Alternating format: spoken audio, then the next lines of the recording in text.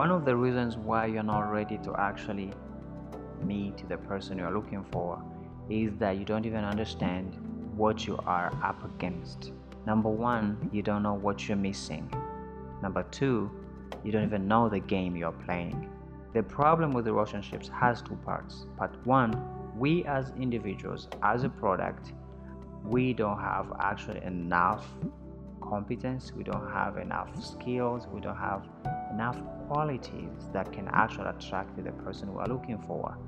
Hence, we need to actually first build ourselves first. For a long time, we've been building relationships without a plan, without competence, without information, without knowledge.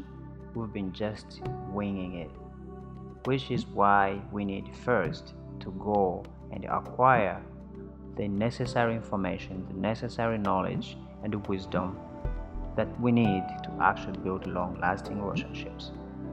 The second part of this equation is understanding the dating game. After you acquire the information you need now to understand the rules of the game.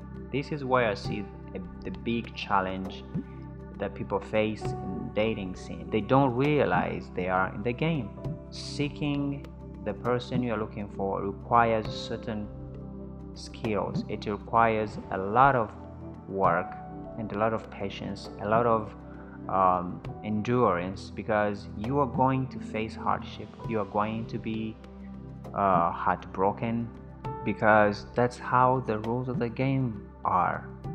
Dating applies the same rules of life, and these rules are: you don't get what you want for the first time. You keep trying, you keep pushing. The idea of the game, or the idea of seeking a partner, or seeking the best job, or seeking anything in life, is that we actually don't know the actual image, the actual final product of what we are looking for. We only know that it's going to be in a certain person. So we cannot be discouraged just the first time we are discouraged, the first time we are dumped, the first time we've lost the game. It's part of the game. Most people who don't understand the dating game, they give up early, they are frustrated, and they think it's anything personal. I know actually relationships are personal. That's why it's hard to think about it as a game, to think about it as anything practical. The same way you think about pursuing a career, the same way you think about pursuing higher education, you need to understand that seeking and finding this person is part of the game.